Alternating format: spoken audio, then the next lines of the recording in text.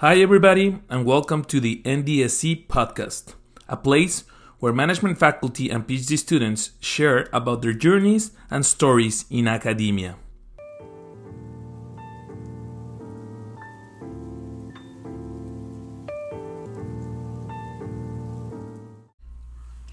Before we start this next episode, huge thanks to one of our sponsors, Karma.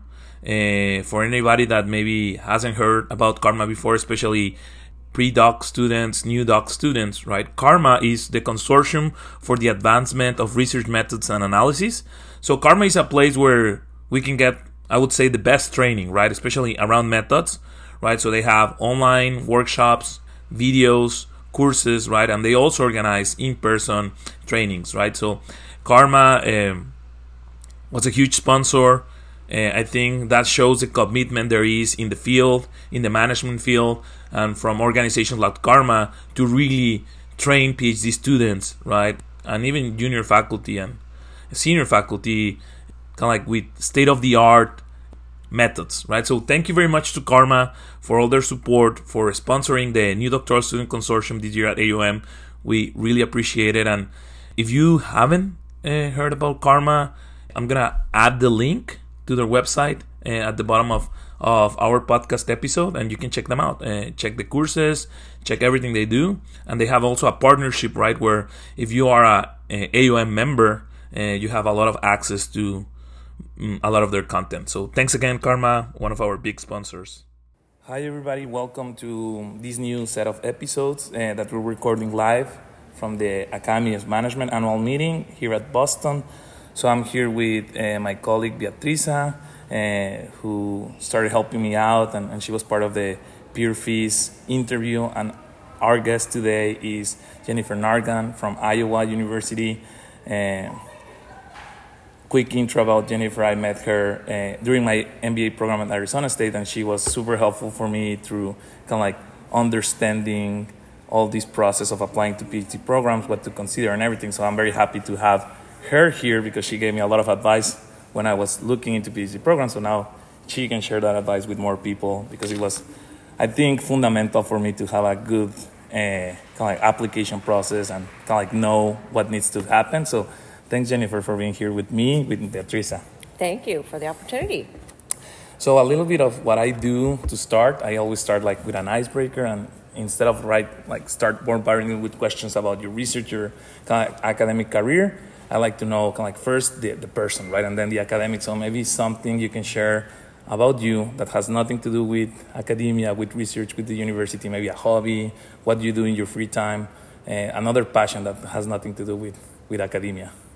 So probably one of the more unique things about me is I was married at Wrigley Field, where the Chicago Cubs play. And I also have season tickets to the Chicago Cubs. So I watch a lot of baseball with my husband. So, yeah. That's pretty awesome. So I don't remember what was it like the GOAT course, or like there was like this course, right? Because the Chicago Cubs time. The GOAT course is is actually, I think, Boston. But yes, it took 108 years for the Chicago Cubs to win a World Series. Yeah. So yeah. Now is a good time to be a Cubs fan, yes. Yeah, absolutely. So. Perfect. That's a very nice. I didn't know that, so that's awesome. So the first question is, what brought you to this career, right? Like, what was your process on, I want to become an academic, a researcher, a professor? How did that look for you and your mom? So I was fortunate that my undergrad's from Oklahoma State, and I got to know a lot of my professors as an undergrad, which doesn't always happen. But I was able to get to know them, and I always thought it looked like a really fun career. What I didn't know, because a lot of them had stayed at Oklahoma State, is that it's much more of a dynamic career than I expected in terms of people moving, and I really didn't understand the research aspect. I just saw kind of the teaching aspect, but I always thought that would be a fun career to go into, and so I did work for about 5 years for ExxonMobil. And then just kind of came a point in time where it was one of those decisions where it was either I'm going to go get my PhD now, or I'll probably never have the opportunity again. So after working for about 5 years, I went back and got my PhD. And then when you, how was maybe digging a little bit deeper, right? Like, oh, I want to be more like an OB person or like a strategy person.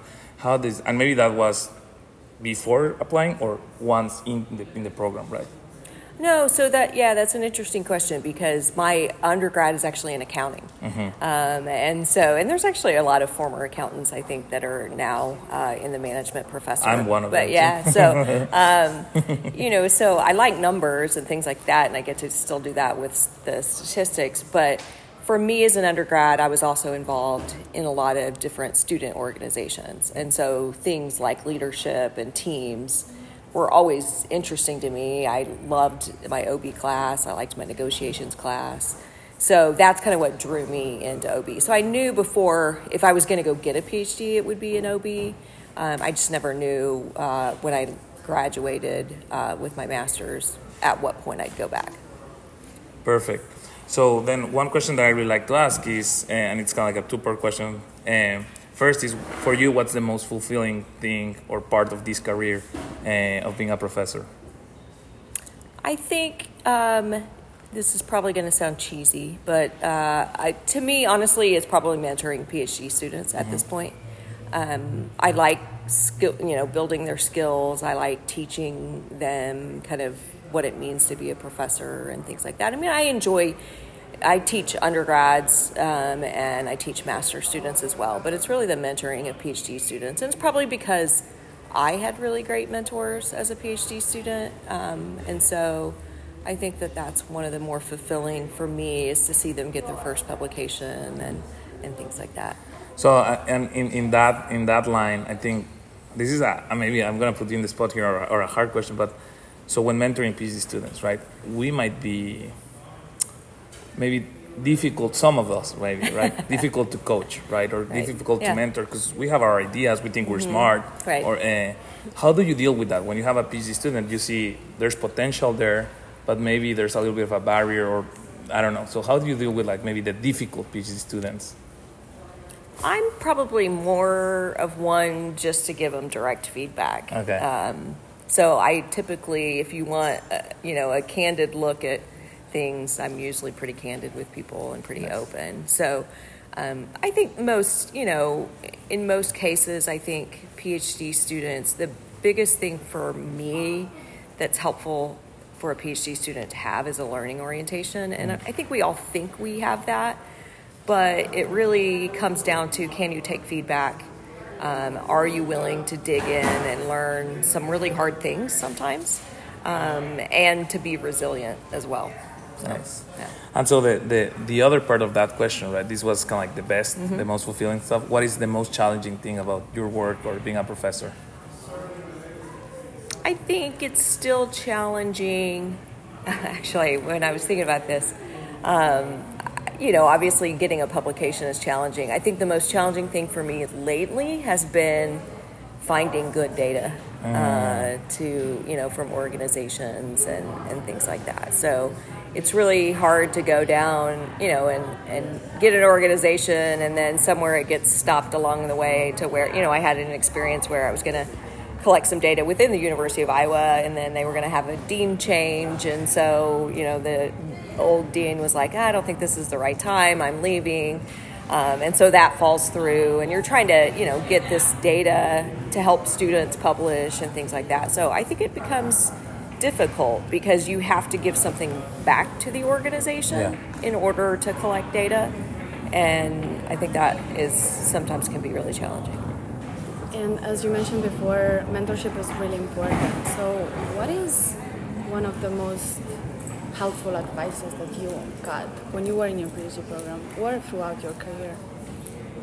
So one of the most helpful, I think this applies really well for new doctoral students, is one of the things I was told by one of my professors was that you kind of, whoever kind of is in your cohort, not just at your university, but at other universities within a few years, the people you go to the new doctoral student consortium with, the people you go to other doctoral consortiums with, they're all kind of your cohort and you grow up together in the field.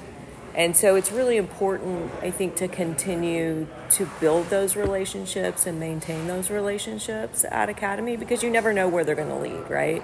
And you also, there's kind of this sense that I think sometimes, especially when you get on the job market, is you think, oh, that's my competitor, right? Because we're competing for similar jobs. But that's not really, I mean, it is somewhat true, but it's not the right attitude to take, because you have no idea, like in 5 years you could be at the same university, right? And so it is a small field, and so getting to know the people, it's not just about networking upward, but networking within your peer group, that I think is really important, and that I never really thought about until they told me you grow up together. So be sure to maintain those relationships. That's really good. Yeah. And what about resources that you have in mind that would be helpful for students you can share with us? Yeah, so one of the books that I recently came across it's actually a really small book called Developing Research Questions by Patrick White, I believe is the author. And I started assigning it in my doctoral seminars because I realized we talk a lot about, oh, well, develop the research question. What's your research question? And yet we never really, even myself, after doing this for many years, was like, I don't really know where my research questions come from, or how to then develop them. How do I develop from a research question into a model that's testable and things like that? And I think that book does a really good job of thinking about what are some things that you either see in the literature or you see in the popular press, or maybe from your own experience. What's a research question that you could draw from those experiences or literatures, and then how do you make that more into a research study? And I think it's a small, not heavy reading by any means, but I think it's a really helpful resource just to think about how do you develop research questions. And so, because we have you here, and you're the program coordinator for Iowa, I think one question that I think it's really well to tailor to you is, and maybe it's a two-part question, right? One is maybe what should a PhD student that is thinking on applying to a program or considering this career should think about, right? When applying, we're like scouting the universities. I think that's one question. And the second one is, once you kind of like, okay, I'm going to apply, or this is my selection, what do they have to be mindful for their applications, right? To have like a successful application, what's kind of like, from your perspective as a PhD program coordinator or someone that maybe is in the committee reviewing stuff, what do you look for in students that are applying? Yeah, so I'll take the first question. I think as you think about, what do I, where should I apply, and kind of how should I go about this? I think you have to think about what your career goals are. And so, most PhD programs at a very high research activity university like Iowa is looking to place people, obviously, within academia, and at a high research activity school as well. And so if that's your career goal, then that's where you need to be applying. If that's not your career goal, then you probably should be applying elsewhere. I think it's also hard. We look at, for the most part, high research activity schools, all of their schools are good or all of their departments are good, but there is sometimes a disconnect between, yes, I know this school based on the U.S. News and World Report rankings, but maybe their management department is not as, doesn't publish as much as, or doesn't train PhD students for a career in academia. So I think you have to look. Then once you decide on kind of different universities, you have to look at the specific departments as well and see what they're researching.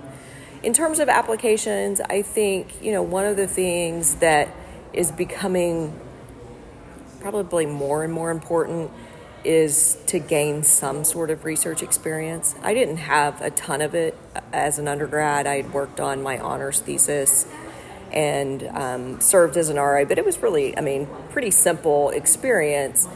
But yet, I think that what we're really looking for is, do you know what you're getting yourself into? Mm-hmm. So I don't think, there's some misconception out there that you have to have a publication or you have to have submitted something to a conference, and that's just not true, right? So I think you just have to know kind of, what am I getting into? What does it mean to be a researcher? And probably the best way is to gain some experience with that with maybe one of your undergrad professors, or if you're a master's student, it's one of the professors at your university. And then like to add value to maybe someone that is already accepted, right, coming into, what's kind of like maybe the advice, again, right, from your perspective as a PhD program coordinator to have success, especially in your first year, right? Because I feel like even if you kind of like know what you're getting into, I feel like unless you're there, you never understand the magnitude of like the seminars, methods, and read these tons of papers, right? And like you have to do maybe GRA work, right? And there's a lot, right? The first year especially, I feel like, and I talking with friends, it's overwhelming, maybe. And I don't want to scare anybody. It's really fun too, but that's the reality. So what do you think are like key things that a first year PhD student coming in needs to be ready or prepared for success, right? To have a nice first year experience. I think you have to pace yourself. And so it will feel like in your first year that it's this sprint, right? And we're all running really hard. But I think, if you use the metaphor of more of a marathon, you got to pace yourself, right? So that you can get to the finish line. And I really think that first year is thinking about it in terms of what skills am I building? So I'm building skills to understand literatures, to know how to read papers and understand the contributions in methods. I'm building some, methodological skills or analytical skills. And then at the same time, I think there's also this tendency among first years maybe to get involved in too much. And so I would just say, if you started with 2 projects in your in your first year, and you were working really hard on those, that would be enough. You don't have to, you can build from there, but don't, a lot of times the tendency is to kind of say, oh, that project looks interesting. Let me do that. Let me do that. Let me do that. And then you spread yourself too thin, and you don't get anything done. So it doesn't really matter how many projects you're on. It matters how many projects get submitted. Yeah. And that's not going to happen in your first year. I think that's the other thing in terms of pacing yourself that you have to realize is there's a long finish line to getting a paper submitted. And so it just is, to me, the key is consistency, just consistently working on a project each week. It's not going to be done. You're not going to be able to sit down and write a paper in 2 weeks. And so just be consistent about kind of your work ethic. So before we finish, right, and we wrap up, since we're at AOM, like the largest conference, any advice for like PhD students when they come for like to their first conference, maybe AOM, and maybe particularly, a general advice maybe, and maybe an advice on, I feel like something that all PhD students want to do in their first is reach out to like a senior professor, right, that they read a paper on their first year and they like maybe that, right, and because that can be awkward, that can be weird for the student, but also for the professor, like. Right. So maybe any advice on that area? The advice that I give our students at Iowa is the best way to meet, especially as senior faculty or other faculty that you want to meet, is not to go to their presentation and introduce yourself after they present. In most cases, they probably aren't presenting. Yeah. And so go to a panel, right, that maybe they're on. There's a lot of different roundtable around research or PDWs specific to research topics where you're going to be able to meet them one-on-one and talk about research in a more natural setting than emailing them and saying, I'd really like to meet you. Can we talk about your research? So to me, those are the things to focus on as a first-year student is go to those roundtable discussions, go to the panels, go to the Lifetime Achievement Award type sessions where you can hear people talk about their entire career and really soak that up. I think you'll learn more from that than you will from going maybe to any particular session that's presenting papers. Perfect. Well, thank you very much, Jennifer. Thanks, Beatriza. Thanks, everybody, for sticking with us. Have a great conference. Thanks.